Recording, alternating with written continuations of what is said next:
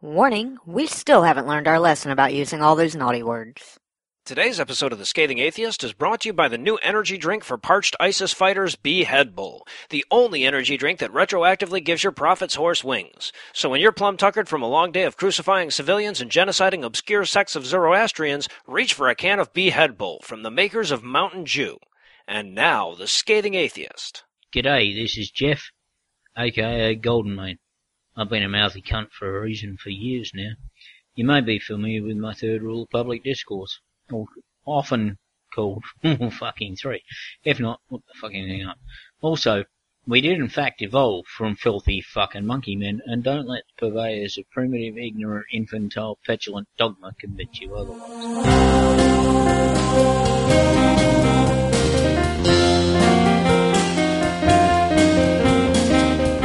It's Friday tomorrow. Well, yeah, but it's today, September 25th. And we ain't got no jobs, and we ain't got shit to do. I've no illusions. I'm Heath Enright, and from Jeter Withdrawal, New York, New York. And Skeeter with a drawl, Podunk, Georgia, this is The Scathing Atheist. In this week's episode, we find out why the French call 4 ounces of pot a royale with cheese. We'll learn which crayon is best for Satan's scrotum.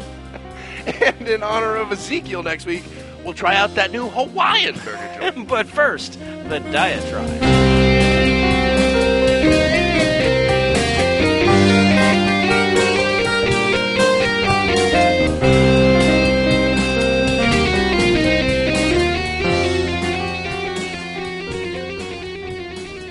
I saw a new survey from Pew Forums this week that perfectly highlighted what the atheist movement is doing right and what it's doing wrong. First, the good news. Almost 3/4 of Americans believe that religion is losing influence in their lives. That's a jump of 5% in the last 4 years, so clearly our collective efforts to hamstring the ambitions of the theocrats are having some kind of effect. Now the bad news. The majority of that 3/4 see this as a bad thing.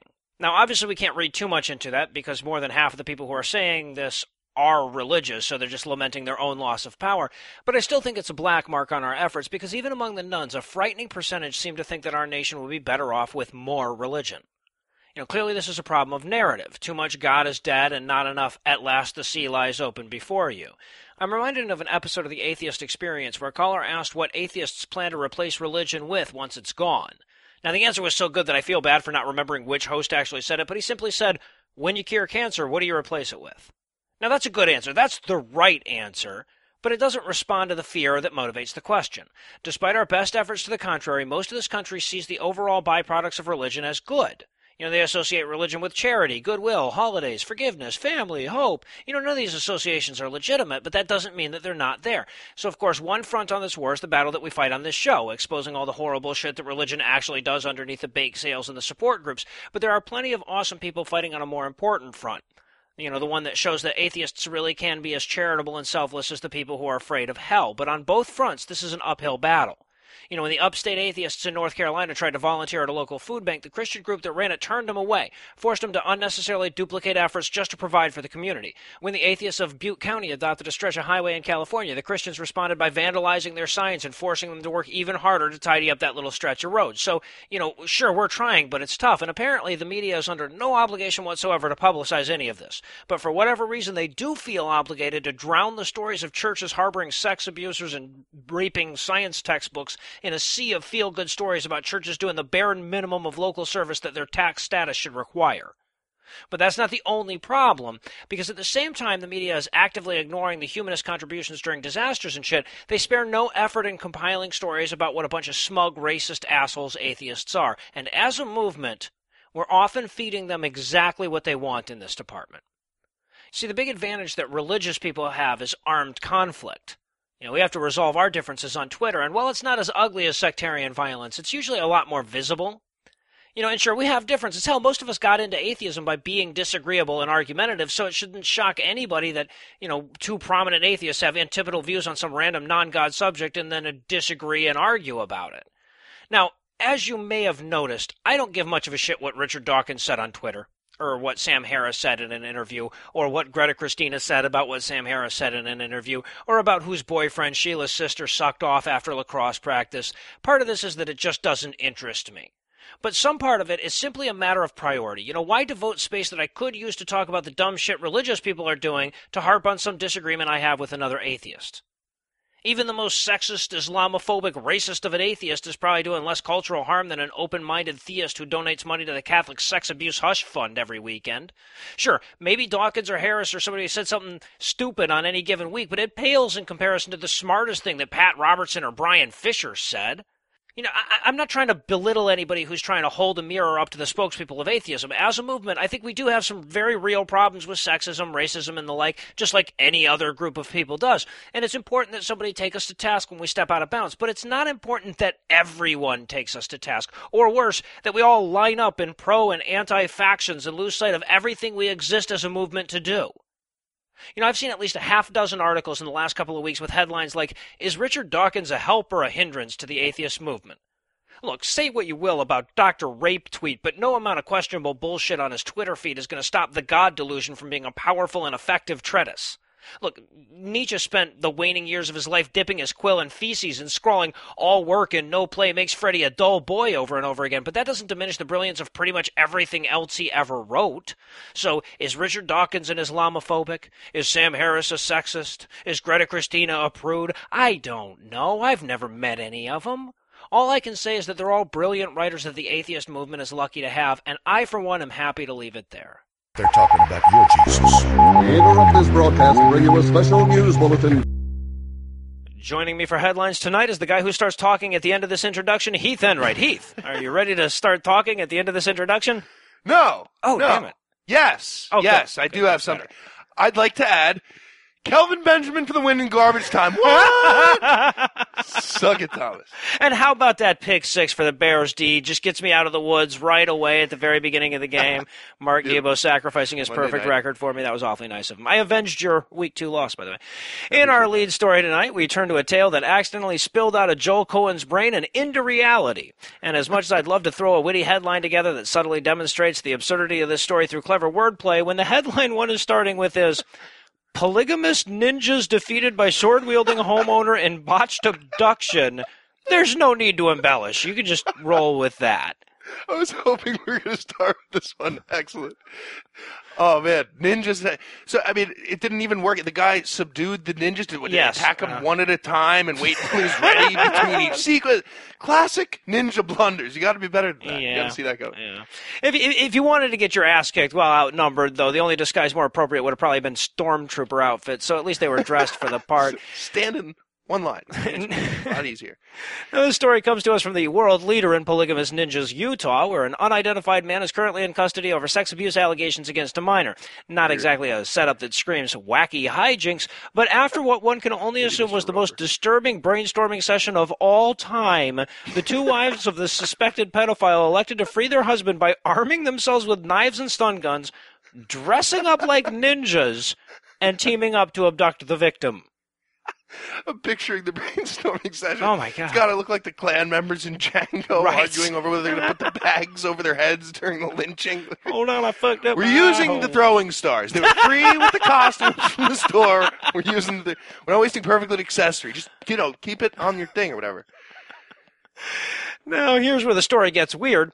After attacking the first person they came across, the second resident of the home comes upon what I've personally been waiting for my entire life, two barely legal female ninjas ripe for the defeating. Now, as any martial arts film junkie knows, there are only 3 ways to defeat a pair of ninjas. One is to wait until they're both running at you from opposite directions, then you jump up, you do a leaping split, they run into each other. The second is to employ some random object as a bow staff, and that's generally reserved for groups of ninjas in excess of 8. The third, and the option that this guy actually chose in real life, was to unleash the razor-sharp fury of his samurai sword. It's got to be the only time in history that the asshole with the Hanzo sword mounted on his wall next to the shitty John Belushi college sweatshirt poster, he actually wields the weapon. That's never happened before. And wow. Of course, in the end here, the ninjas were subdued, the child sex abuse victim was safe, and the evil master villain remains in prison.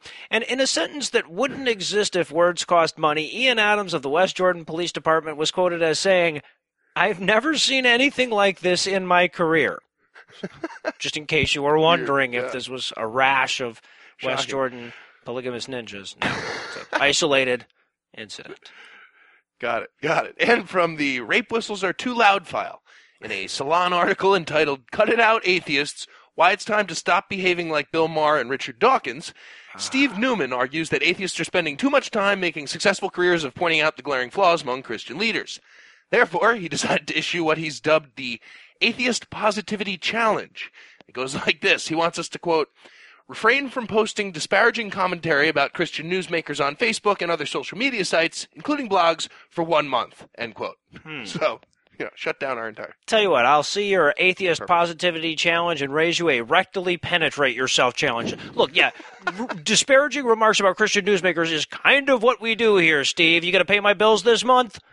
I'll tell you what. Exactly. No, how about we just tackle this on the supply side though, and get Christian newsmakers to stop doing evil, stupid shit? Wouldn't that work out better for all of society? Don't they like the Milton Friedman solution to shit? Usually. So his argument is just about as stupid as the article title suggests. Basically, he's saying, you guys are just like Richard Dawkins and Bill Maher. You're lumping all religious people together with the radical actions of a few prominent leaders like Dawkins and Maher. So besides that argument boiling down to no, you are, Newman is suggesting that atheists should stop doing things that succeed in getting useful attention like Maher and Dawkins. Right. Because, it's not working. So if you think you're going to become famous and successful by acting like those guys, think again. They're not at all. I gotta tell you, dude, I am so sick of this nonsense. First of all, the atheism movement didn't explode when Steve Newman came on the scene, so it isn't, it's like Exactly. taking fashion advice from Bill Belichick. But beyond that, it's just grossly misguided. I mean, he said it himself, prominent leaders, prominent. We're not going down to the podunk Baptist Church and asking these people to give us some insight into the evolution of the market economies in the southern colonies. We're talking about what the fucking prominent leaders are saying. Problem again? When the prominent leaders are saying that the women are penis homes and that the gays are suffering from a mental disorder, what we're supposed to just be the bigger man and keep our mouths shut? Fuck you! No, absolutely not. Now, I will admit perhaps Newman would have a point if, say, we lived in a counterfactual universe in which disgraced clergy weren't shockingly common. Right. If, terrible religious leaders were extremely rare and they were about as dangerous to the public as Dawkins and Maher, then yes, in that absolutely non-existent situation, I might take a month off from what Newman very aptly describes as, quote, gloating about the lunacy and misdeeds of specific Christians, end quote. Almost like he's a regular listener and right. knows how the entire show works. Should be our tagline. And in I Heard the Scathing Atheist Guys Needed More Blowjob Joke Material news tonight, a Christian student group has wrapped the dick jokes in Christmas condoms for us this week, apparently, by sponsoring an event called See You at the Pole, in which students vow to meet at the school's flagpole to pray before school starts. So they're all going to gather together at a high place where they pray and then Right. pledge allegiance to a flag of not Israel. I mean, is Old Testament God raining sulfur on Oklahoma already? It should be just about to happen. So lucky. So the whole concept is inspired by the misguided belief that atheists give a shit if students pray in school, which, of course, we don't. Absolutely not. And they seem to think that our Grinch shoes tighten at the very sound of amen, but they're intentionally missing that our only issue is when teachers and school officials start leading those students in prayer or bringing religious people in to randomly proselytize to the students. Obviously. This is perfect, though, because the flagpole, in my experience, that's exactly where atheist bullies go to beat the shit out of annoying, preachy Christian kids back in the day anyway. This is normally an after-school activity, so I'll have to bump up to the morning schedule. It's not a big deal. I'll bring it up at the next meeting. We'll adapt quickly, I'm sure. Pro-bullying joke. Good one. Now, as if to illustrate the good touch, bad touch dichotomy here, the Commerce Public Schools in Oklahoma have elected to miss the point to the second power by leading the students in the student-led prayers. Seriously. PE teacher Rochelle Crawford explained, quote, we do this to promote the power of prayer and to share God's words with our student, staff, and community, end quote, adding, constitutional separation? We don't need no stinking constitutional separation. I'm sorry, I'm really Sierra that bad. Madre badges. Voice Well done. Thank you. And in Cruises Carnival news, the Family Research Council will hold its annual bigotry extravaganza this weekend at the surprisingly hate group tolerant Omni Shoreham Hotel in Washington, D.C. The gathering of Christian conservatives in opposition to full humanhood for women, gays, and heathens is known as the Values Voters Summit, or VVS. And in contrast to many such events, will not be organized around a professional oval driving competition. So, right. No, spoiler, this one's more sorry, like big fans. Burning Man, but instead of a wooden effigy, it's a black guy. Otherwise, it's same concept. Now, as part of the conference, this will offer GOP presidential hopefuls like Ted Cruz the opportunity to garner Christian votes by denouncing progress as loudly as they can. Right. And Cruz specifically, he'll have the chance to talk Tea Party whites into voting for a Cuban-Canadian POTUS, which is dubious, especially after this whole Kenyan debacle that they've been fuming about for a while now. Now, of course, the summit is also to feature a star-studded speaker lineup, including the usual end-times preachers, D-list conspiracy authors, and hacky comedians from the Klan rally circuits. So Michael Richards is sure to be there. Yeah, so basically all the people Steve Newman would have us not talk about for a month. And so, like, of all months he picks VVS month, double fuck that guy. Convenient. Now, if past highlights are any indication, the latest iteration will not want for idiots with microphones either. Just a quick review of some notable VVS moments from the past. Let's do it. In the inaugural 2006 summit, right-wing pastor Dwight McKissick suggested that Satan himself is a homosexual and told the audience, quote, "The gay rights movement was birthed and inspired by the Antichrist," end quote. Of course. Now, another personal favorite of mine, in 2009, anti-choice activist Lila Rose insisted that if we're going to have legal abortions, that's fine, but they have to be performed in public squares from now on. What? All of them have to be performed in public squares. She claimed this would allow us to all, quote, "hear angels singing when we ponder the glory of conception," end quote. I mean, I don't even know what, maybe she meant contraception? Otherwise, this would mean all fucking should take place in the public square, Right. not abortions. If we heard angels singing during public gallows abortions, the message gets confusing there, no? I wouldn't Great be visual clear image. on all what the angels were saying. And in But It's Like a Push Pop news tonight, Chicago priests are taking yet another page out of the pedophile playbook by offering ice cream to random children in exchange for fealty to their dead carpenter. Senior pastor Mickey Hawkins of the Cinco Baptist Church explains that it can be hard to communicate with children, what with them being taught not to talk to you and their parents not consenting to your metaphysical molestation. The solution, of course, is bribery. The church has purchased a van which they intend to fill with frozen treats for the kiddies if they'll just get in the back and let Hawkins show them how hung his savior is. These kids are all suspicious. Let's get a van. That'll help. That should be, yeah, now it's okay. Now, haven't we always warned about ass to mouth, by the way? Especially when your head's up your own ass. That's just dangerous. Dangerous ground you're trying to... And does anyone have some Scotch tape news tonight? Sufi holy man Muhammad Sabir reminded us that pure charlatans are generally way less dangerous than the people who don't know they're full of shit when he brutally murdered a volunteer during a botched miracle attempt in Pakistan last week. Just funny and terrible. Oh, my God. Now, let's be honest, though. That was a really nice way of saying it just now. In the sense that only possible things happen. All miracles, I'd say, are botched, but dudes don't bleed out through their jugular vein in every case. No, so not always. That's where this one diverts from the norm a little bit. Right. So, during what was supposed to be a demonstration of his miraculous god magic, Sabir asked for a volunteer from his audience to be killed and resurrected on stage, and just in case the story wasn't already way too tragic to make jokes about, he insisted that it be a man with a wife and children. So, once he had his volunteer on stage, he proceeded to slit the dude's throat and then watch on while he bled to death.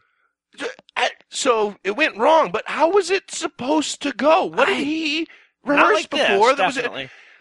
Did he have Jesus in the audience as a plant? You know, he's going to resurrect, no problem. But then he called on the wrong volunteer because he's a very stupid person? Is that, I mean...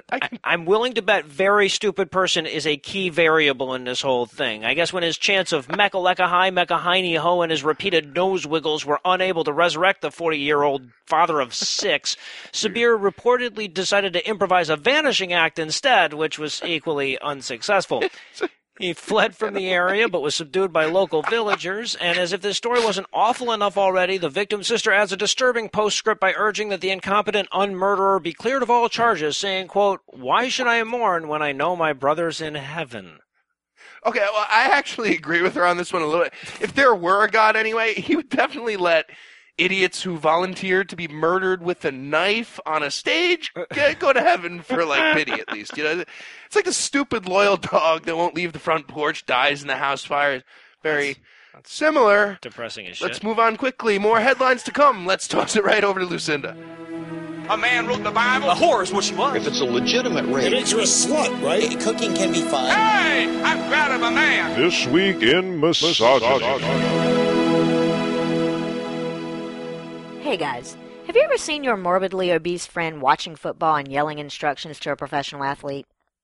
You're sitting there, you're wondering how a guy who can't get out of a recliner without rolling to one side thinks he can tell Des Bryant how to catch a football? I only bring it up because when somebody offers a simple way to not get raped, it usually comes off as just as stupid. Take Thailand's Prime Minister, Prayuth Chan-o-cha. Responding to an inquiry about murdered tourists that we've actually discussed on this segment before, he explained that women just aren't safe in bikinis. Unless, of course, they're not beautiful. So if you're planning a trip to Thailand and you've been adjudicated mentally fit despite that, be sure to check with Ocho Cinco to see if you're ugly enough for a two-piece. Unless I be accused of sexism here, I want to make it clear that you don't need testicles to give stupid rape advice. Gina Miller, of nothing really in particular, went out of her way to highlight the gray area between victim and perpetrator when it comes to rape. After explaining that feminists and all liberals, quote, have this hatred for males, especially white males, end quote, she went on to explain that in a rape it's always the rapist's fault, except when it isn't. Actual rape is a terrible thing, and no one is saying that these men are not accountable. But I, at the same time, hold women responsible for when they put themselves, present themselves in slutty attire at a drunken frat party, and then expect these frat boys to behave like gentlemen. It's nonsense. Nonsense indeed. So I'm going to ignore the apparent dichotomy of Miller's mind between gentleman and rapist. And I don't think I need to point out what a horrible bitch you have to be to second-guess whose fault the rape actually was. But I do want to point out that she made sure to specify that she was talking about actual rape, further evidence that Todd Aiken fucked up the word legitimate for everyone. And finally tonight, a quick bit of advice from Oklahoma Highway Patrol Captain George Brown on how not to get raped by an Oklahoma Highway Patrol officer. Just don't break the law.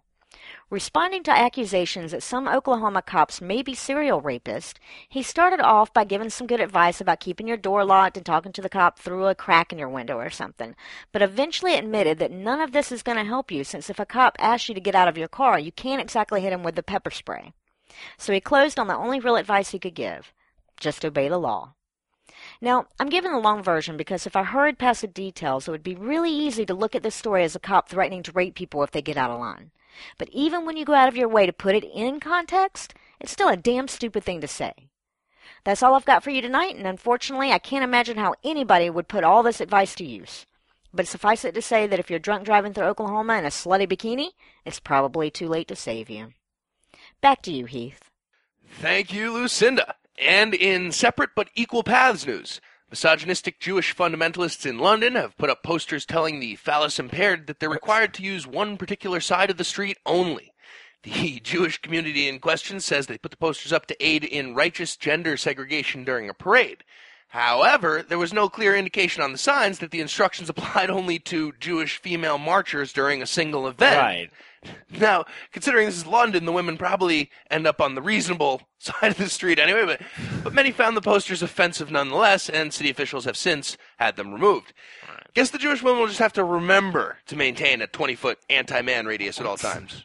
So, yeah, it's also helpful if you're in Thailand or Oklahoma, I hear.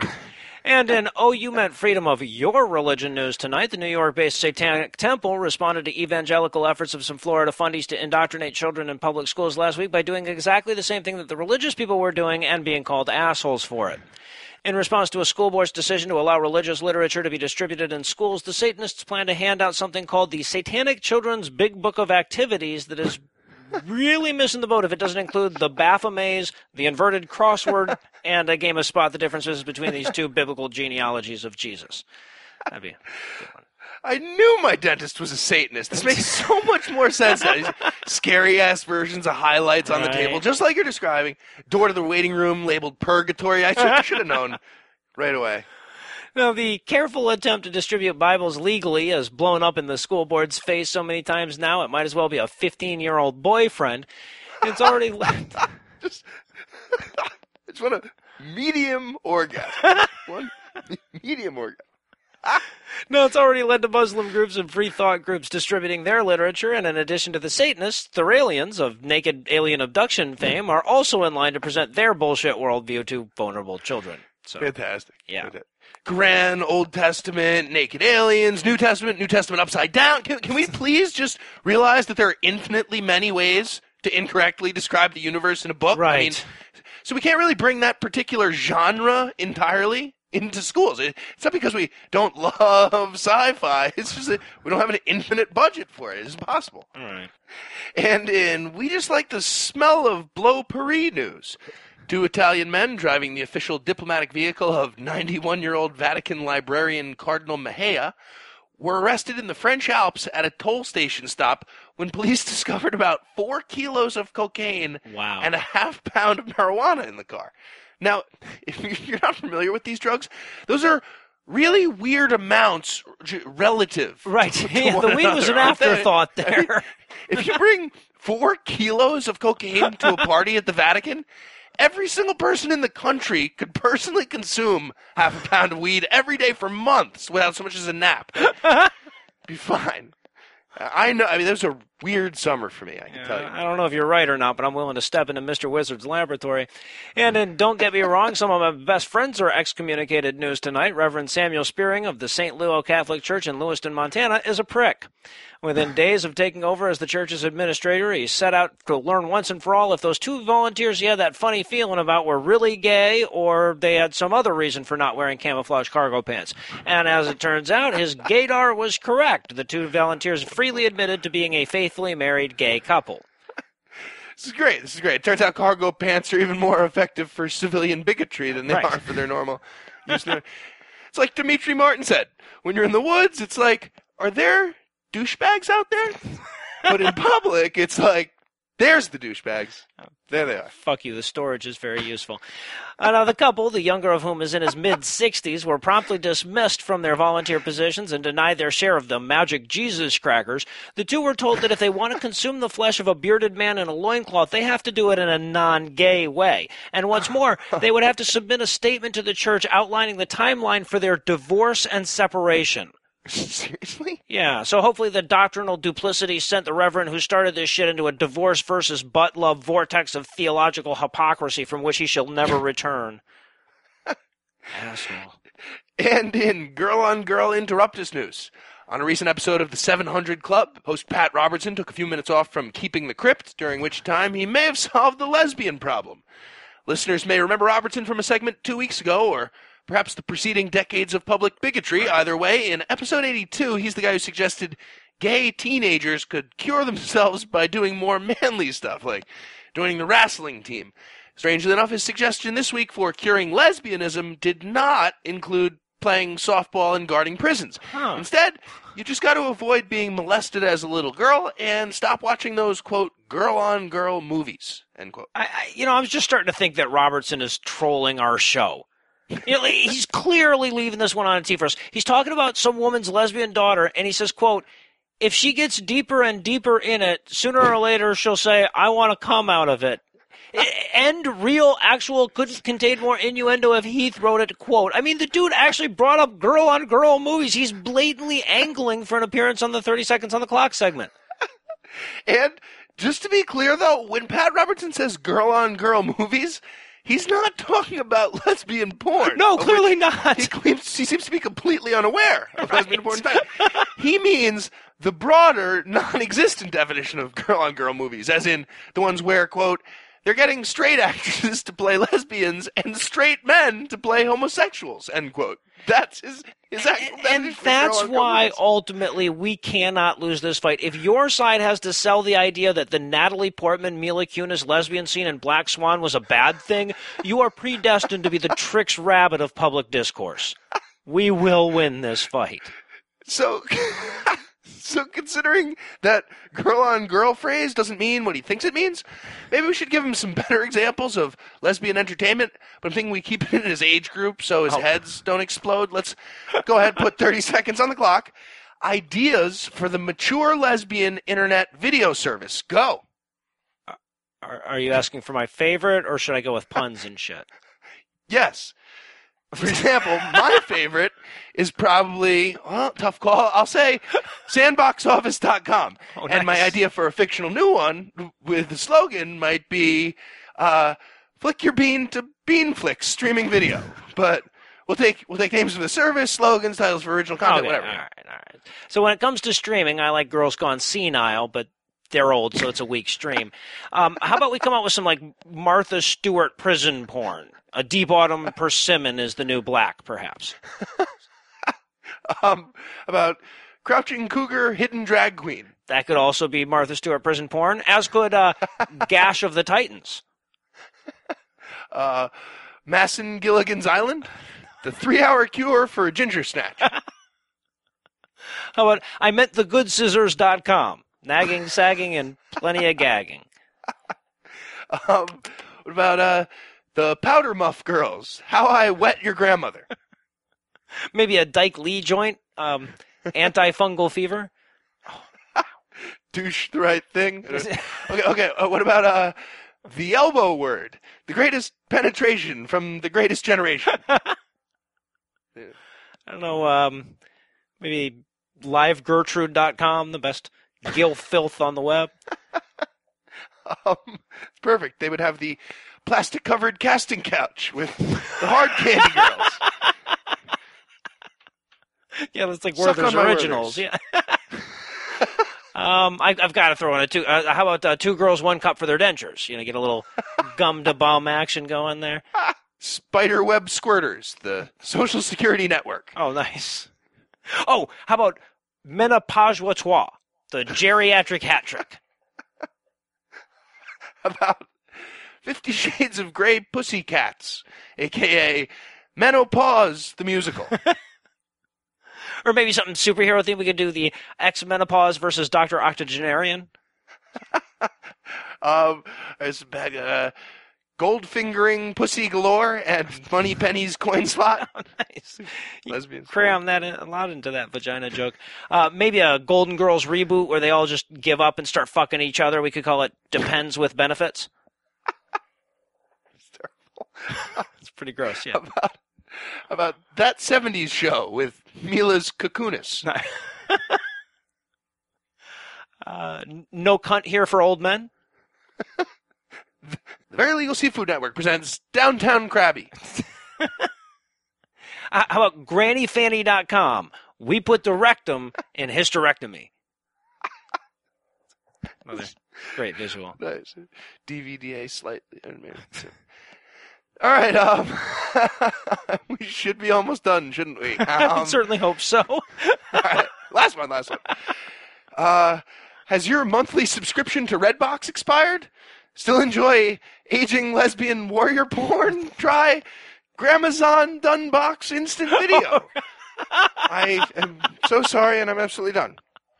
No, I have to say, though, Adam Reeks from the Herd Mentality was telling me about this new version of Snapchat for people with Alzheimer's. It's called regular texting. Anyway, with the guilty pleasure and the knowledge that Heath's grandma listens to this show, we'll close the headlines here for tonight. Heath, thanks as always. Pat Robertson wouldn't last a day on the creek with my grandma, her friends. And when we come back, we'll desperately vie for your love and admiration even more.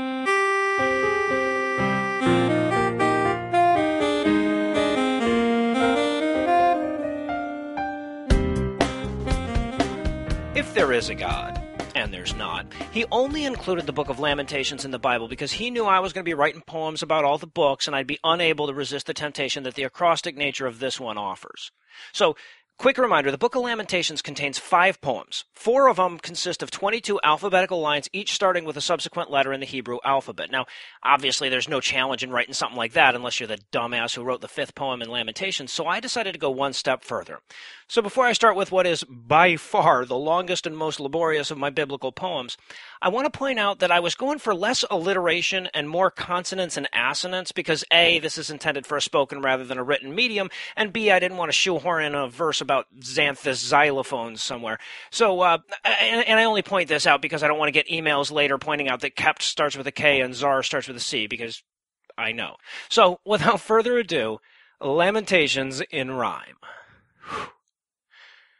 All right, almighty Adonai, apparently you're angry and you're agitated. After all the ardent ass-kissing, our asses get assassinated because a bunch of bastards banged beside the bounty here of Hebrew bitches and bought the broads beyond the border who bow to Baal and thus bewitch us.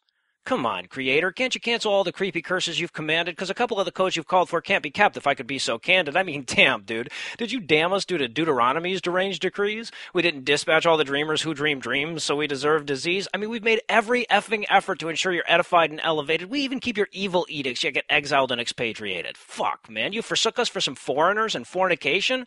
Forgetting our fidelity, you force us to face fragmentation? Good gracious, God, we get it. We've gone and given up your grace. We gluttonously gambled and didn't guillotine the goddamn gay. So henceforth Hebrews have it harder than the humdrum heathen humans have it.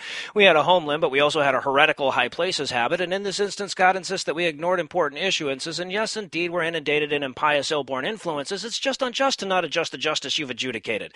Jumping to ejection from Jerusalem just leaves Jews jaded. And I know you knifed the knights and knaves who never knelt before your nubbly knob, but you killed my kin with kosher kryptonite and kept our kitchens crammed with kid kebabs. A lenient Lord would lash us less, or at least employ a little lubrication, but lo, you leave us little more than lengthy, lowly, lame-ass lamentations. Maybe make a miracle, so more will mind your might and your magnificence. Moderate your massive massacres, so more are moved by your munificence. But no, our nation's nick, so all our nearest neighbors note your notoriety, with nastiness so numbing it's nothing but nonsensical namiety. So omitting our obeisance left us open to an odious oppression. God objected to our offerings, which offend his obdurate obsession. Our paltry prayers are pointless, which is precisely what the prophecies predict. So perhaps our pious, proud prime mover's a pretentious, petty, pissy prick. The quixotic qualities required by his quizzical quotations leave us quartered in a quagmire as we question his qualifications. He rules our realm removed from reason and replete with rampant raging. With regards to rationality, he'd really rather be rampaging. So suck my sack, you sorry savior. I suppose somehow you'd say it's splendid that we stay slaves for 60 solar cycles until our sentences can be suspended.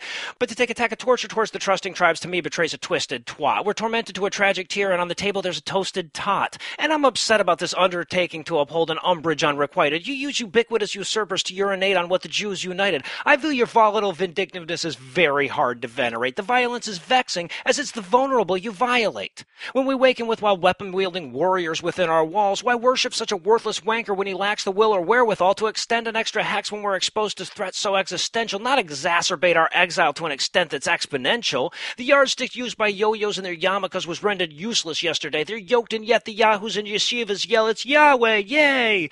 It's bizarre not to absolve the citizens with zero sins the Tsar denies exist amid the zesty zealotry of Zedekiah's xenophobic Zionists, you dick.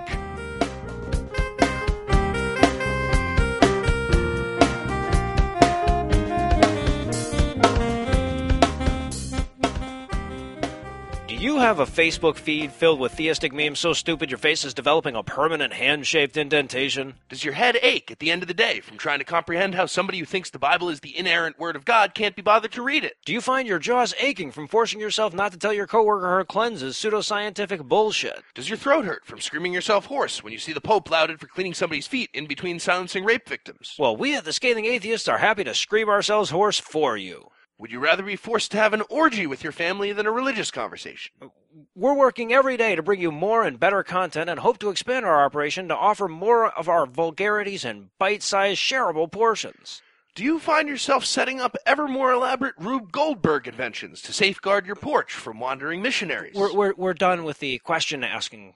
Do you ever get that not-so-fresh feeling downstairs? We've moved on to the bit where we get people to give us money.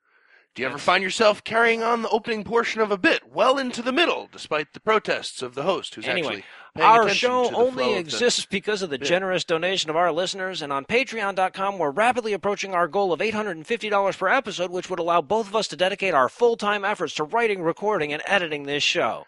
Do you ever get turned on when Bugs Bunny dresses up as a woman? And even if you don't like the show, you should donate, because when we reach that goal, Heath has to move to this little shithole in Georgia where Lucinda and I live. Do you ever make commitments that you later regret horribly? Right.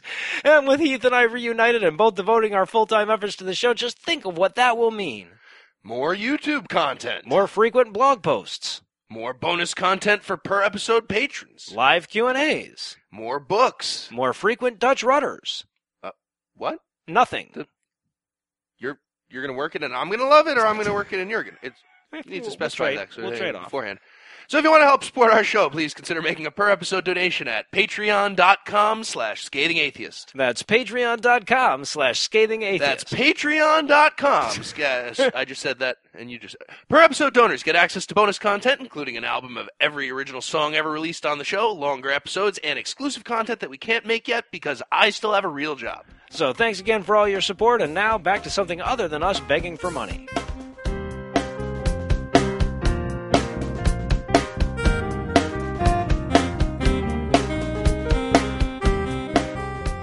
What is an atheist?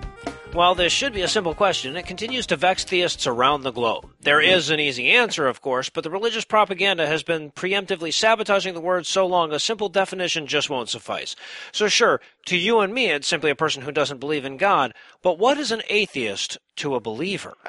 It's a great question. And you know how far off they are because they seem to think we're Satanists, as if that's the opposite of theism. Right. Now, luckily, it turns out that the internets just so happen to have the answer for us in the form of a comprehensive, nay, bloated list of all the shit that's wrong with being an atheist right there on the Conservapedia.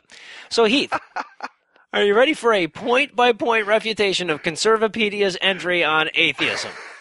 That's fantastic. Yes. Game on. All right. Now, I should note beforehand that all these points are actual arguments that they use in the, let's call it, article. And I should note that there are 29 points and subpoints, so we'll have to do some speed refuting here. Yes, absolutely. All right, we're off. Number one, atheists have a low retention rate compared to other worldviews. Meaningless because everyone starts out as atheist. Also, this indicates atheism doesn't teach faithful xenophobia, nor does it issue death threats against people who decide to leave our non-church. So, also... All right, good point. Number two, atheists are a bunch of infighting assholes. Really? Atheists are the infighting assholes? It's the atheist infighting that's been fueling centuries of global conflict? That was us this whole time? Well, I can see those dicks over at cognitive dissonance infighting, maybe, but not us. Number three, atheists are less educated than theists. They actually based this one on the fact that a higher percentage of people in college are religious than non-religious. They do. And that's not how numbers work. It's but not. The confusion is understandable because religious people tend to be less intelligent than atheists, at least according to relevant data. Okay, well, how about number four? Academics are scared of theism. People who think about stuff professionally are scared of religion. Yes, that's correct. Right. Well, they were bound to get a couple of these right. How about number five? Atheists are stupid. Unless you go by IQ. All right. Number six. Atheists don't actually exist. Well, religious people are used to blurring the line between what is and isn't a figment of their imagination, so I'm trying to give them a pass here. I got Pass on six. All right. Number seven. Atheists are communists. Right, like Ayn Rand. Exactly. Right, good point. Number eight, the Bible says atheists are wrong. Wait, was that the talking donkey that said that? Was it the magic bush? I forget which part of the... Also, I'm not positive, but the other day I was reading the Every Other book, and I'm pretty sure it said the Bible is wrong in that one. So, so we're at an impasse. All right, well, what about number nine? Atheists are mass murderers a la Stalin. Yeah, my Amalekite friend was saying something about that one. Oh, wait, no, he wasn't. He was genocided. Number 10, atheists are stingy bastards and don't give to charity. Yeah, it's funny how that anomaly disappears when you stop counting giving money to your specific church as charity and right. Count actual charity. All right, number 11, atheists are immoral. Good point. You are. Less filling. We're going with less filling. Okay. How about number 12? Atheists fuck kids. Now, their justification here is that A, Japan has a lot of atheists and a lot of child porn, and B, the guy who started NAMBLA is an atheist. Well, first of all, we don't play with our food like that. That's kind of gross. Also, NAMBLA only dreams of having a business model as good as the church. They right. Die for that. If only we had their numbers.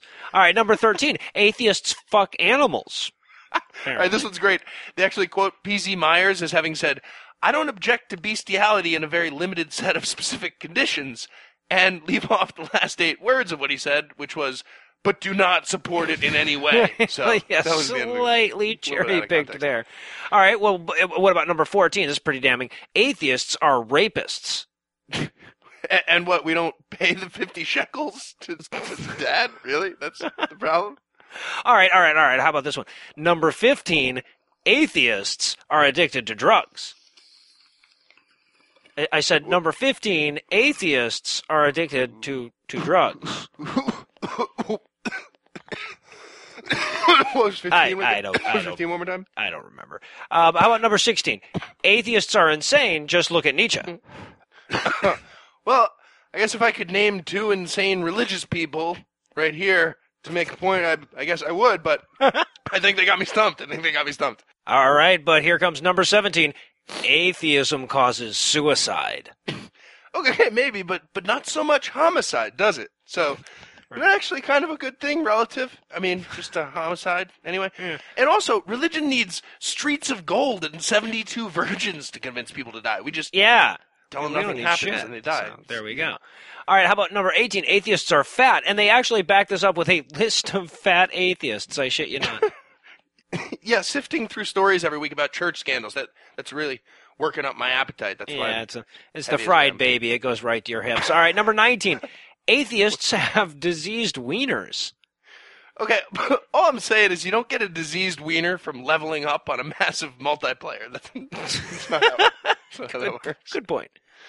Number 20. Atheists suck at sports. Okay, I think I'd like to cite Tim Tebow, who looks like he's throwing a gallon of milk but without the container when he's at quarterback. So. All right, number 21. Atheism is actually a religion. No, it's the exact opposite. We discussed that at the very beginning. We did. Number 22. Women don't fuck atheists. Then where did we get all these STDs and stem cell dinners we've been talking about this whole time? All right, well, what about number 23? Atheists are sexists. Well, I guess it's true you never hear women complain about sexism in fundamentalist churches, but that's because they're not allowed to talk in fundamentalist churches, right? Right. Can't hear them through the burqa. All right, number 24. Atheists are nerds. It actually says that. Nerds. Lambda, lambda, lambda, bitches. Proud of it. Yeah, hells yeah. We're doing the handshake here off mic. Number 25. Atheists are racists, and they tie this to social Darwinism. So it's scientific. Atheists lack the knowledge to be good at races. We wouldn't even know what to burn in the lawn. We'd be lost. Like a fish with feet. I'm burning a fish with feet in my lungs as soon as possible. What was number 26? Number 26. Atheists are liars. The justification, by the way, is that atheists believe in evolution, and evolution is a lie. Okay, but even if evolution turns out to be the Jewish media conspiracy that we're all guessing it is, there's still a difference between lying and just incorrect. It's like the Jews are going to tell all the atheists about the conspiracy. We would just be incorrect in that situation. All right, number 27. Atheists are superstitious. Yes, when you factor out your own superstitions and call them facts, everyone looks more superstitious than you. Right, yeah. Okay, how about number 28? Atheists are anti-science. Ibid, Your Honor, for all of these. And finally, number 29, atheists are going to destroy the world. Okay, sure, but the other 28 we just did were pretty much bullshit. I'll give them the last one.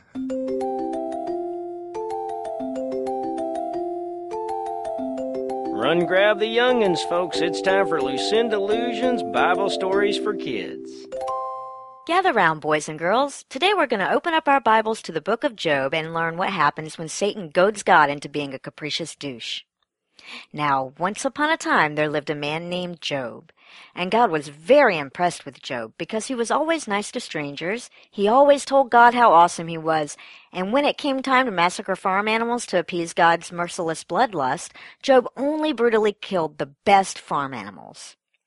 So one day God was bragging about how awesome Job was to Satan, and Satan agreed that sure, Job was the kind of upright, God-fearing God that would bludgeon his children to death with a big rock for not cleaning their rooms like God commands, but it wasn't because Job was such a nice guy. It was because God had given Job so many cool toys. And God considered Satan this point. Job was awfully blessed. He was rich, he had a beautiful wife, he had a lot of children that loved him very much, and he had more donkeys and camels than he knew what to do with. So Satan said, What if he didn't have so many loving children and donkeys? Do you think that he'd still love you then? I think not. So God decided to find out, even though he was all-knowing and generally he doesn't have to answer to Satan. So one day Job was sitting around minding his own business when one of his slaves showed up and told Job that he had some really bad news. A band of thieves showed up and stole all of his donkeys. And Job was sad, but he said, "At least I still have my camels." And then another slave showed up and said that he also had some bad news. A band of different thieves also showed up and stole all of his camels. And Job was even sadder, but he said, "At least I still have my loving children." And then another slave showed up and said that he had even worse news. A roof had collapsed on all of his children and they'd been crushed to death. And Job was even sadder, but he said, "At least I still have my slave," but his slaves told him to shut the fuck up already. And God looked down while still rinsing the blood of Job's family from his hands and said, "See, Satan, he's still praising me and being as good as he was before I killed his family and stole his camels." But Satan still wasn't impressed. He said, "Sure, you stole his livestock and murdered his children, but it's not like he's covered from head to toe in boils or anything." And God said, "Oh yeah? I'll show you." So he also covered Job's entire body with cracked, bleeding, festering sores until he looked like an everything bagel, rotting in time-lapse photography. And even then, Job kept praising God. So in the end, a lot of people died for no reason, and there was a lot of undeserved suffering. But the important thing is that God won his bet. The end. It's time for the part of the show that Our comes... first email comes from Simon, who is a raging asshole and or mentally ill. Simon writes to us from the Institute of Run-On Sentences amid the great Southeastern punctuation famine of 2014. Tell us that we're going to burn in hell, and he's going to watch on from heaven, stroking it the whole time. Which isn't exactly what he said, but it's definitely what he implied. Yeah, that was the gestalt. It was quite a classic. I can't imagine this dude actually listened to an episode of the show, but apparently something got him pissy enough to find the email address, and he used it to transmit some 2,000 words that read like this. For those of us that are going to heaven in sick love and have accepted Jesus in our hearts and our minds unsick, even the world that we breath sick around us, we can see you're sick with pity and not the anger that you have rejected the word of love, Lord, sick with. Okay, so maybe he tries it again sometime soon. I mean, hopefully we'll still be here in a couple of decades when Simon finishes his GED and incarceration, so, maybe he sends a similar try at that. Anyway, our next message comes to us from Avery in the form of a Facebook post and an ensuing conversation about the diatribe for last week's show. Ultimately, I believe Avery and I hammered out our differences, but afterwards I listened back over the diatribe and felt that my position was in need of clarification. Oh, you mean the really controversial diatribe you had the one where you suggested ISIS might be bad? Yes, that was the one. Well, it seems like almost everything I read about ISIS falls squarely into one of two camps. So either it's ISIS is proof that Muslims are violent extremists, or ISIS isn't Islamic, and you have to be a bigot to think that Muslims are violent extremists. The point that I was trying to make is that the truth is in the middle of those two things somewhere. ISIS is, if nothing else, evidence that there's a damn violent strain to this religion, but even if you subtract away every military and paramilitary action by Muslim extremists in all of history, there's still plenty of horrible shit to fought the Muslim religion for. Yeah, ask just about every Muslim woman in history. Right. Assuming you're allowed in the same building together. Yeah, right. Ask your brother's permission first.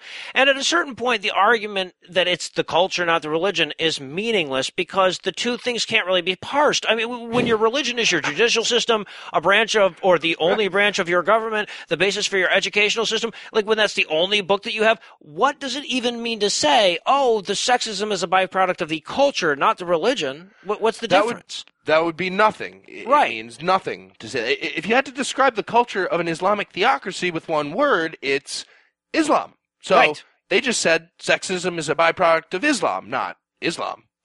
Islam, the culture, not Islam, the religion. Oh, okay. Yeah, Great. I want to say it again. I don't doubt at all that any religion can be turned into the same vehicle for violence that the Islamic one is being turned into right now. But the Islamic one is presently that. Right you know, now. like at a certain point, all the dudes holding guns are dangerous, but we treat the guy who's actually shooting one at people a little bit different, as we should. So. Indeed. Not crazy and unreasonable. And finally tonight, we got a Facebook message about all the shitty Christian movies that keep plaguing the box office. Tanner wrote to tell us that the only way they'll get him to a theater to watch a biblically inspired movie is if Noah and I write and direct it. So that sounds like a good idea, which of course got us thinking about the prostitutes off of whose thighs we're going to be snorting cocaine once we strike it rich in Hollywood. But between now and then, it would make a pretty good top 10 list as well. So here are our top 10 titles for biblically inspired movies if we were writing and directing. I love that you didn't dangle a preposition on your snorting cocaine off a stripper's thigh reference. off of whose thighs, yes, thank you. Yeah, off of whose, yeah, that was a good job. Anyway. That's what I do for a living. Bible-inspired movies if we were writing and directing. Number 10. How about Life of Brian Fisher? Documentary of that. Number 9, Brokeback Mount Sinai. You know, it's like a little fan fiction embellishment of the bit where God lets Moses check out his ass, which actually happens in the Bible. That's in the book. Yep. Number 8, and since you bring up closet gay Bible characters, how about Passion Fruit of the Christ? Yeah, God is the best closet gay character. Number 7, we could cast Paul Rubens in it. Onan the Barbarian. Nice. I'm saying he was embarrassed of his gay son Jesus, by the way. Anyway. Number 6, how about Jonah Hill is Jonah and the Whale. Little Eddie Murphy Norbit routine. The Whale. Number 5, the best little whorehouse in Jericho. You know, we got lots of penetration and Dolph Lundgren in there somewhere. The Fifth Sense. Dr. Dolph Lundgren. All right, number 4, how about Vin Diesel parts the Red Sea in Triple Exodus. Okay, but if it's the Red Sea, you have to wash your dick afterwards and you're unclean until sunset. How about a dance flick where Jesus goes all stripper pole on the crucifix? The Last Gyration of Christ. He's twerking it. I'm jerking it. We're all loving it. Good times. All right, number 2, how about Stigmata 2, Beholding God's Glory holes. I think we have to pay like cognitive dissonance a little bit. Be our second Stigmata jerking reference on the show, weirdly enough. Anyway. All right, and finally, number 1, Jesus versus Predator, the second going. Weird clicking noise. And that's all the feedback you get. If you want more, keep sending us those tweets, Facebook messages, and emails. You'll find all the contact info on the contact page at scathingatheist.com.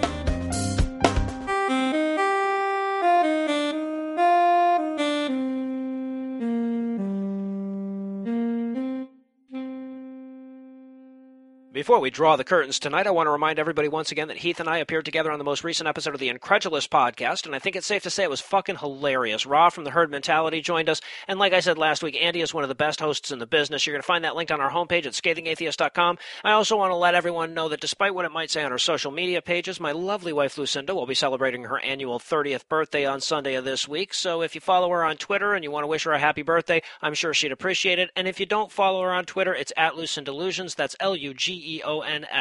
Of course, I can't end the show without throwing a huge thanks to Heath for the awesome contributions he makes every week. I need to thank Lucinda for pretty much everything she's done in the last 19 years, but most immediately the stuff that she did for this week's show. I also want to thank Jeff for providing this week's Farnsworth quote. I will admit that of all the stuff he said, I mostly just understood fuck, but I definitely appreciate it nonetheless. I also wanted to thank Carl from the Post-Rapture Looting podcast for squeezing with Thomas into that very narrow space between my team and the bottom of the rankings in the Fantasy Football League of Sinister Secularists. Incidentally, our league will see a championship rematch this weekend as I take on Cecil in a week where my whole team's on bye and his whole team is suspended for domestic abuse.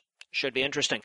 But, of course, most of all, I need to thank this week's most complimentable compatriots, Heather, Shane, Jerry, Brian, Nicholas, and Robives.com. Heather and Shane, whose intellects are so exceptional they've been exempted from the Heisenberg uncertainty principle, Jerry and Brian, whose testicles are the first through fourth wonders of the modern world, and Nicholas and Robives.com, who are the primary reason the supervillains don't fuck with us, and a very cool arts and crafts website, respectively. Together, these 6 people and websites have helped us inch that much closer to minimum wage this week by giving us money. Not every person or website has what it takes to give us money, but if you think you can handle the appreciable surge marginal lure that coincides with donating to our show, you can make a per-episode donation at patreon.com/scathingatheist, or you can make a one-time donation by clicking on the donate button on the right side of our homepage at scathingatheist.com. And of course, if you'd like to help us but you buried your treasure and they're about to flood that valley, you can also help us a ton by leaving us a 5-star review on iTunes or wherever you care to leave 5-star reviews. And incidentally, if while leaving us a 5-star iTunes review, you should happen to mention Happy Scrappy Hero Pup, yes, I will definitely get that reference. Also, if you haven't checked out the Stitcher app, be sure to do that. Listen to us over there. It's a convenient way to stream your favorite podcasts, and we've been on the verge of cracking their top 100 list for a long time now, and it's just driving me nuts. If you have questions, comments, or death threats, you'll find all the contact info on the contact page at scathingatheist.com. All the music used in this episode was written and performed by yours truly, and yes, I did have my permission.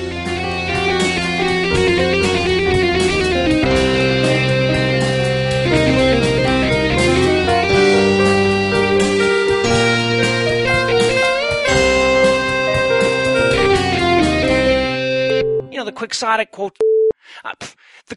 really rather be rampaging. He rules our realm with